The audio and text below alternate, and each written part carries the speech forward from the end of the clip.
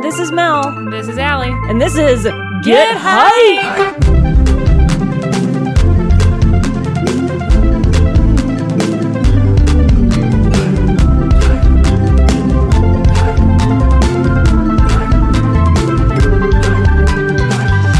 We're so excited because we this sound like shock jockeys. We sound like early morning DJs. I think we do need to get a soundboard.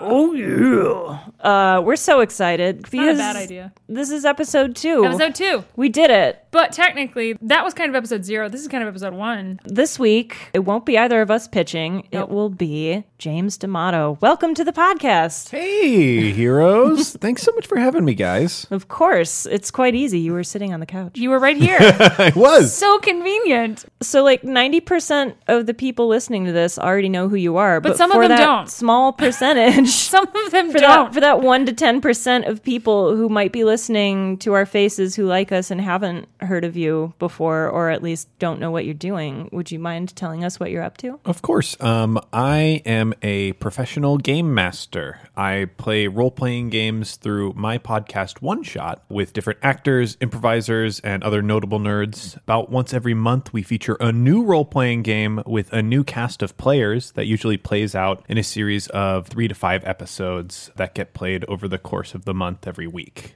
So I do that. I also star on the Campaign podcast as one of the characters that we have there. That's another role-playing actual play show. And I run the One Shot Network, which does a lot of streams and other podcasts that I invite people to check out at oneshotpodcast.com. How many podcasts are there now? I lost count. I think like 6 or 7. Okay. On like the separate network. podcasts on the network. Yeah. Because there is One Shot, Campaign, Adventure, and Neo Scum, and then we have Talking Tabletop, Backstory, and Modifier. Mm-hmm. So that's clocking in at 7. Though we should be adding very soon Tales from Thetis, which is going that to is be recording right now, isn't it? Yeah, that's an actual play program that is done in the Dragon Age role playing game. Oh, cool! And the premise of that one is rather than being like epic sweeping quests and things like that, it is more small interpersonal stories that would pop up in that world. So I'm really interested in that, sort of like a series of different character vignettes, which is going to be very cool. I'm excited to hear it. James, how long have you been podcasting and gaming? So podcasting, I've been doing about 5-6 years. And for gaming, it's been well over a decade now. I started playing my freshman year of college, and it's just been a hobby that has stuck with me, through the rest of my life after that point. And they sort of came together in One Shot, which I started doing about 4 years ago. Cool. It's an impressive body of work. It really is. There's a lot there. Mm-hmm. And people love you. Yeah. People There's so many... do love me. Yeah. Boy, there's something very lovable. No, but there is. Boy. Yeah, there's a thing there. Like there's something about me. Yeah. People just Insert respond comment to it. about charisma score. So let's talk about the whole point of this podcast. Yeah. So Mel and I started this podcast to get to know what makes people excited. Everybody's got something that when they get a chance to talk about it, they light up. They come alive. They're bursting with excitement. They want to share it with people. They're driven to share it with people. And that's fascinating to both of us. And we are interested to know more about other people and what makes them excited and what drives them. But we're also excited to get hype about it ourselves. Everybody's got a passion. Everybody's doing something creative, and I'm excited to hear about that, but honestly, it doesn't have to be a complete passion. There's always a time and a place to talk about that, but you're not always in love with a TV show that you're just excited about in the moment. So it could just be flavor of the week stuff, too. Yeah, absolutely. Sure. I want to hear what people are passionate about, but I also just want to hear the dumb show that you're like really into right now. So whatever you want to pitch is up to you. What have you come to us with today? Yeah, what are you hype about, James? So something that I'm hype about that I haven't got a chance to talk about in a lot of different places, because normally I'm talking about analog games, either a board game or a role-playing game. And I do get to talk about video games like a little bit, but I have video game experiences that are mostly private game experiences. They're things that I haven't streamed mainly because I haven't bothered to look up how to stream them yet.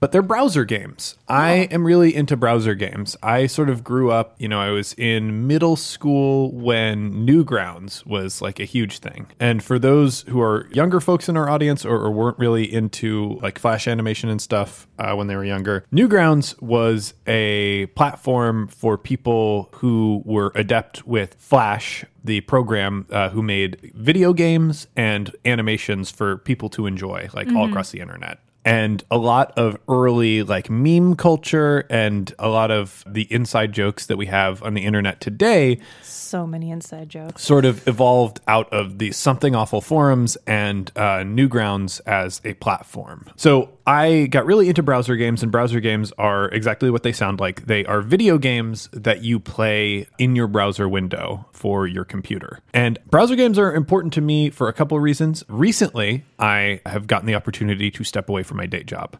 But Yeah, congrats. thank you very much. But for many years, like I was stuck at a day job that was kind of boring, and there would be lots of downtime where, you can't do too much. But you can like have some mindless video game playing in the background somewhere, that you can invest your time and attention into. And also when I'm editing podcast episodes, it is really easy to get too deep into editing a podcast. Something that I think you two are probably just about to discover, where you can get obsessed with minor audio problems, things that will take you, several long minutes to fix, that you could just as easily ignore. And to avoid the time sinks that sort of show up in a podcast, I will play a browser game while I'm editing so that if something happens in the audio that distracts me as a listener who's like also sort of half focused on another thing, that I go, oh man, that sucks, I got to fix that. I then, stop the game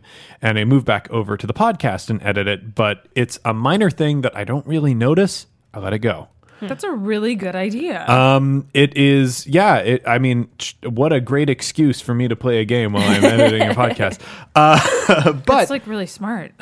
I don't know if I could do it. I can't listen to more than one thing at a time. I have attention deficit disorder, and I think that might play into it a little bit. It sort of prevents me from engaging my fuller hyperfocus. It is essentially like a mental fidget cube that I have in these browser games. But for that reason, browser games are kind of important to me and like something that I focus my attention on. And there is a particular sort of browser game, and I will preface this to any game devs in my audience who might know more about this than me. Please speak up on this because I haven't heavily researched it. There's something that I call the .io browser game. There are a series of browser games, and I don't know where they started, that are massively multiplayer. And they engage like very simple mechanics and very simple game premises. And the big thing that they do is you are playing with thousands of people across the internet in a very seamless experience, something that you would have normally as a private experience. And the one that I want to start talking to you guys about is called Agar.io. And that's Agar.io.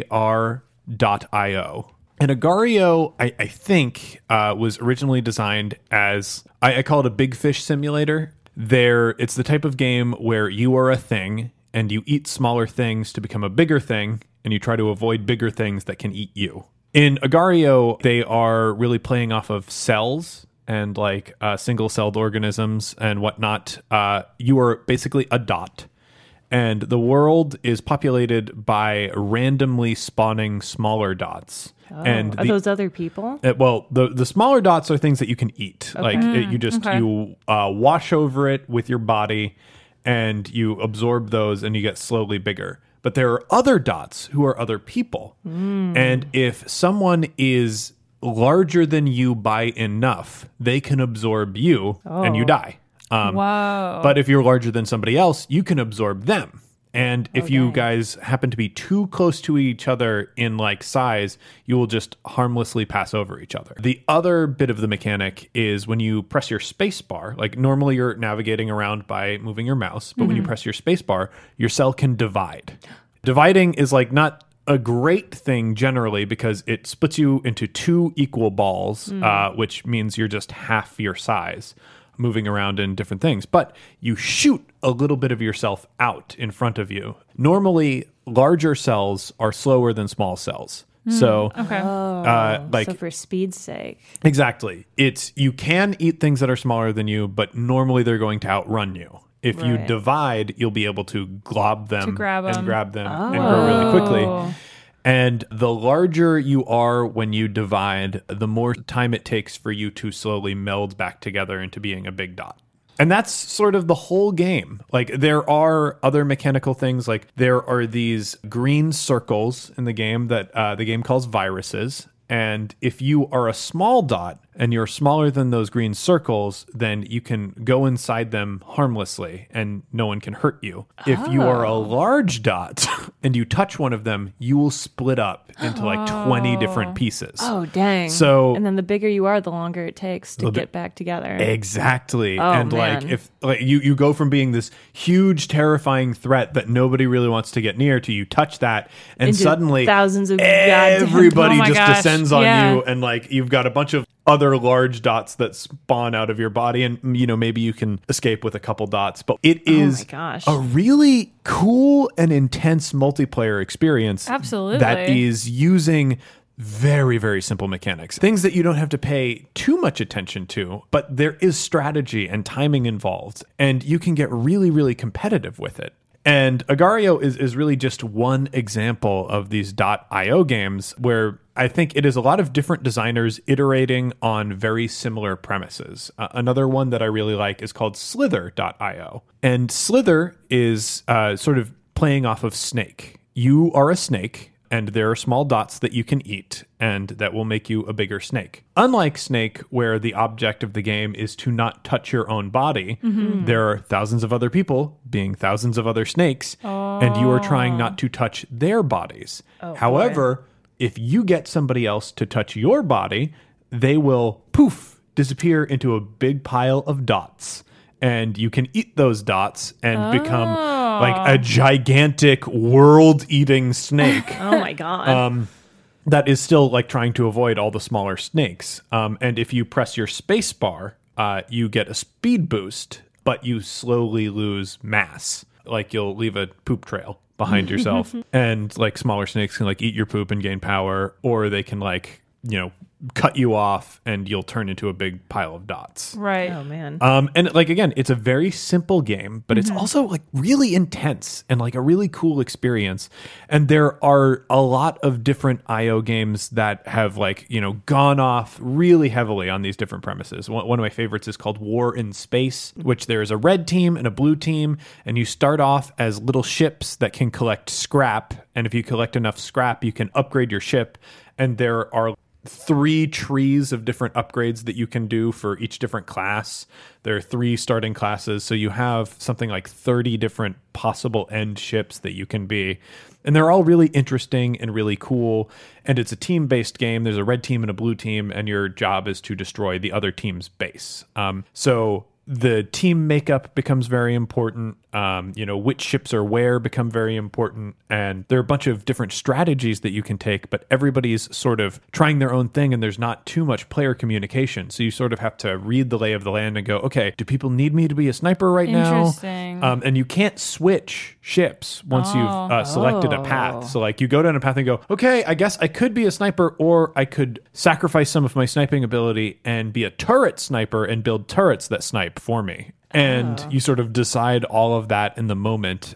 And it's just a fascinating series of games that have like varying levels of mechanics, but all run, at least in my experience, very smoothly. Like, again, it's a massively multiplayer experience, which I think is usually disruptive. Yeah. And the way that I think of MMOs, I describe pretty much all MMOs are like video games, but worse. I don't like the genre that much because usually it depends pretty heavily on grinding, and the things that you can do graphically in a world are always less impressive than you can do on a private video game. And your experience is so heavily dependent on other people playing. So That last one, you said limited communication. Is there any communication? Is there like a chat or is there there's verbal? a Discord server that you can join if you want. If you're really into War and Space, you can join a Discord server and get on teams with people if you like. But for the most part, I sort of do it privately because, you know, I think the greater degree that your game depends on communication, the greater risk you have to have like a bunch of 14-year-old Nazis shouting at you. And it's like,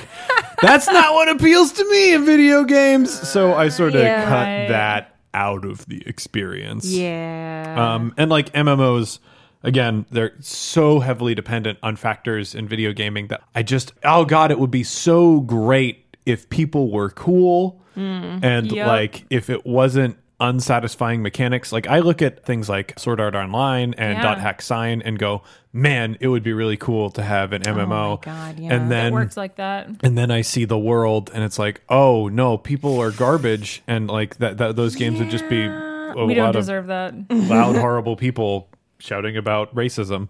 Yeah. We don't deserve that. But like .io is the first time, like these are small gaming experiences that they're hop in, hop out, and the feeling that you get from them like is very temporary and intense. Like, you know, a good game of Agario, if you're playing a good long game of Agario, it's probably only 5 minutes long. Oh, wow. Is your run. And the same with Slither. War in Space, I think the full experience is like 15 to 20 minutes. But A little still, more of an investment. yeah, it's something that you can play and like walk away from easily and doesn't need to demand all of your attention, and you don't have to deal with the stress that I normally think you find in MMOs. And because they are Flash games, they look good. Yeah. They're not disappointing in the way they look and act. I know some people are going to have the question, like, even though it's a browser non-native program, do you feel that it could tax any computers in running it? Would it be affected by internet connection? Internet connection is probably a factor, and it depends on which game you're playing. There have been a couple times that I have experienced lag. It's usually when there's a problem with our router. If you have a connection that's like 10 megabytes per second, you might have some problems. Yeah, I think we're running at like 50. We're running at 50. We're doing pretty good. At work, when I was doing it, that connection's like about 100. So like if you have good internet, you probably will not have a problem. If your internet's bad, you might need to like set up a private server or something like that. But it's, generally speaking, not a heavy load on your system, and pretty much all of these games have graphic settings too. Like, even though there's not much to the graphics, like you can go, do I want high quality circles or slightly lower quality square circles? Pixel circles. Yeah. And it's fine. Like, that's the thing, is it's fine. Yeah. Do you find yourself switching around from IO game to IO game while you're playing, while you're editing? Yeah. Or? Usually it depends in the moment, and like a lot of times it depends like how intense something is. Something like Slither or Agario, there are times when you're like, oh, I'm doing really good in the game, I don't want to switch off the game. And for like an easy edit, that's fine. For something like in my office, like that's pretty much always fine, because like I'm, I'll just pick up the call in a second. I can give it one more second, because they're still easy to walk away from, because building yourself back up to that level is not hard. War in Space is also pretty easy to abandon, but like there are other buck wild IO games that are more fully realized 2D MMOs that like there's a fantasy one where you can like level up and get all sorts of crazy equipment and whatnot. Wow. And there are some that really scratch different itches, but generally speaking, there might be 2 or 3 that'll cycle through in a day. Usually the only time when I'm heavily invested in an IO game is when I first discovered it and I'm sort of learning how it works and adjusting to the way it flows. Cool. It's very interesting. I didn't know there was like a whole... I knew browser games existed, and I've played a few in my day, but nothing like recently. To be honest. No, it's been years. I was there on the cusp of Newgrounds and all of the resulting websites, and I played a lot of those games. I was addicted for majority of junior high and high school and college. I mean, it puts me back to the golden age of Neopets. To be honest, that's where I'm thinking with this, because there's a whole game section of the site. You can get on Neopets and just play all the Flash games, because there's so many Flash games. And Neopets is like, I think, a really good example of what that world is like. Newgrounds is still around, but it is not what it was in its heyday. In its heyday, you were getting dozens of new games uploaded every day, and there were so many people being shepherds of that content, like going, these are the best ones, these are the ones that you need to check out with their rating system and whatnot. And it's different these days, and video game design culture has evolved a lot. A lot. Tons. But IO games are like one of those things that makes me go, oh, this culture is still vibrant and really accessible and fun and cool. And I sort of feel that way about a lot of app-based games that I see these days too. Yeah. That are not bad. Yeah. If it's not like one that is a transparent money pit. So like the way this whole thing evolved, the time that we're talking about, you're probably younger than us. A lot of people are younger than us. But when it started, you have to understand that Flash became a thing and there was little to no training at all. There were people who knew how to program HTML and eventually CSS, which is now dead. But this was the beginning. This is where, the people who made those games were who defined what online gaming and a lot of games look like now. I mean, they defined what the internet is, really, because Flash was also animation. Before there was YouTube, there were sites like Runner. Newgrounds and Homestar Runner. It's like albino black all sheep, that silly hot garbage, End of World. You're the man now, dog. Yeah, and like the GI Joe parodies. Fuck, those are so good. Just oh my god! I was thinking about that the other day, because there's a whole bracket in our age group that still actively quotes, but I'm tired. I'm tired. All right, then vibes massage.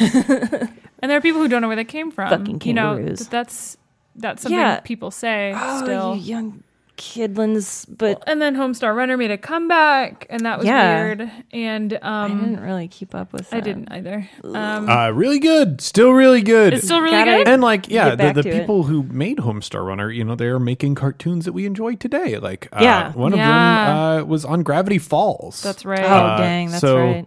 They are still kicking and doing really cool things. And Potter Puppet Pals. Yeah, the Ciceriega twins.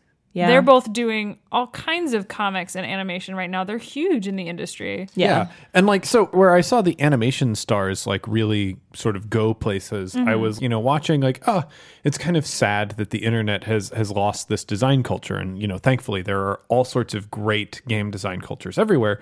But in IO games, I have sort of found something of what I felt was the old spirit of those Flash games. That's cool. It's like a cool variety. And also they have this new tool, this massively multiplayer element, which never really came together. There were a couple game experiences. I remember way back when Cartoon Network had a massively multiplayer snowball fight game. Oh my God, I remember that. And it never really panned out because we were still working a dial-up internet and stuff like that. I think I played that for all of a week and then gave up because it was kind of a pain in the ass. Yeah. Cool idea. Didn't really pan out. But now you can. And they've sort of revisited these old game concepts, like the Big Fish game concept. Being the biggest fish was a game itself, like Goldfish Simulator or something like that, where you were a fish eating smaller fish and whatnot, but it was all the other fish were computerized. And they just took that and okay, now it's a multiplayer game. And, for Agario itself, they have a team version of it where you have team colors and it's a really cool team gaming experience. So it's this just new thing that we have in this multiplayer element that actually works. These designers are playing with, and they're revisiting old game designs that really aren't relevant as a thing, beyond maybe some mini games that you might see in a larger video game.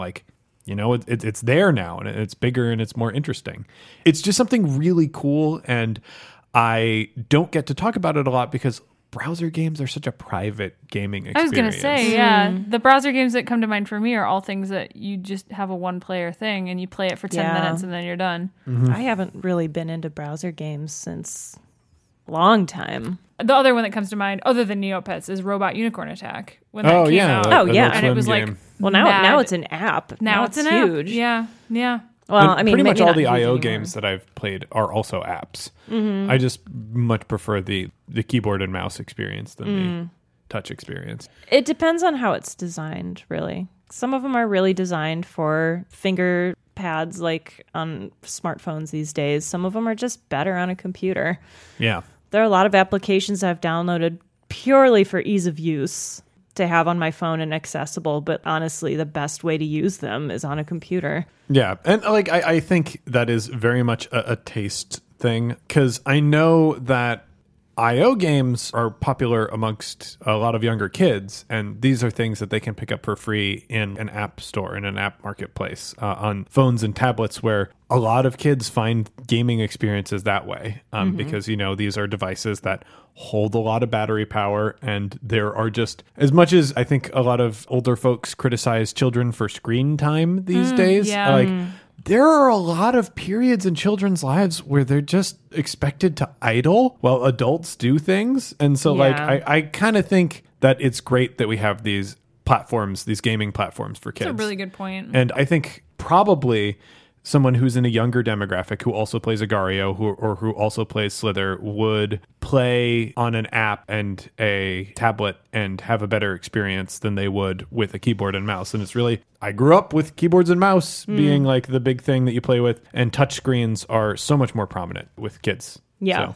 Absolutely. I know my nephews fight over the iPad constantly. Yeah. Drew's nephew, who's like 6, is the same way. He can't do anything without his iPad in his hands. You know what I mean? Like, I think you said there's moments where that's not necessary, but there are so many moments in a small child's life when they're expected to just be there and be okay with not having something in front of them to do. Yeah, and Right. like when you think of like what office work is going to be in the future, I mean, with a lot of jobs probably being taken over by robots and AI, you know, kids are going to grow up to a future where working at a screen is like going to be the job that you do. It's all there is. It's like, that's actually kind of an important necessary skill for them to pick up, and maybe because it's different than you should probably just not complain, adults. Yeah. Yeah, Maybe don't complain so much. There's a certain level of being capable of looking away from a screen and being a functional person outside of it. Absolutely. But it's just the way life is evolving right now. Yeah.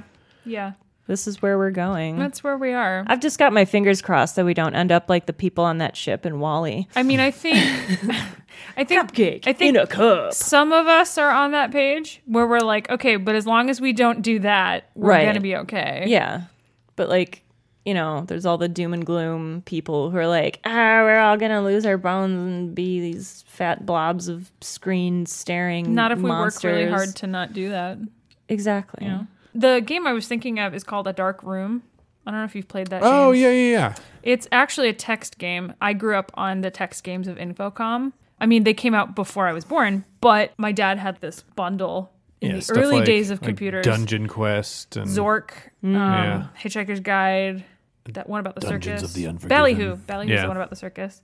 I love those games. I love text-based games.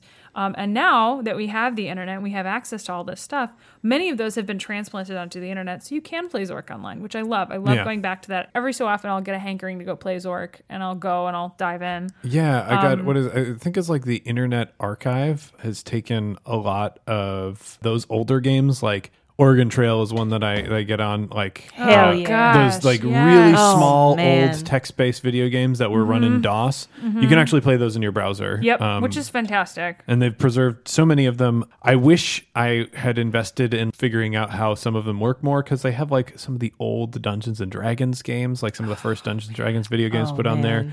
Some of the first Shadowrun games are on there. It's pretty buck wild. I really recommend that people like check out these kinds of games because they're a lot of fun. A Dark Room is really fun. It's in browser. It's a text game. You start off in a dark room and you have one option, which is to light the fire. And you click the button. And then every couple of seconds, the button reloads and you can click it again to keep stoking the fire, to keep the fire going. Oh. And basically, like, other options will come into play the longer you play, so that you can either like, someone will come and ask for shelter and you can either give them shelter by your fire or you can tell them to get out. And different things happen based on what you choose. And then time goes on and you have to leave to go hunt or like gather supplies. But as long as your fire doesn't go out, things are going to be okay. But it's like so it gets it's more spooky? stressful. It's a little spooky. Yeah, it gets more stressful the more you play. What the happens longer you if your play. fire goes out? Dude, I went down that rabbit hole once when I was 2 day jobs ago.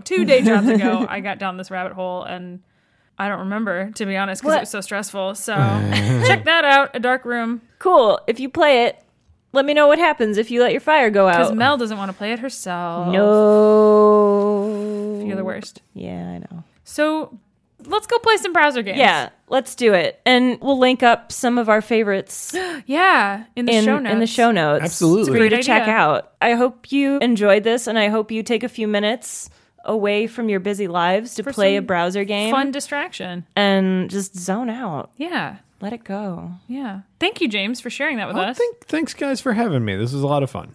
Thank you for joining us. Yeah, we hope you got a little bit hype about this, or maybe it triggered some interesting ideas for things that you are hype about that you'd like to hype at us. Yeah, please do tweet at us. We are at GetHypePod, or email us at gethypepod@gmail.com. We've got a whole list of people that we'd love to get as guests, but we also want to know what you want to hear. Thanks for listening, and stay hyped. Stay hype, guys.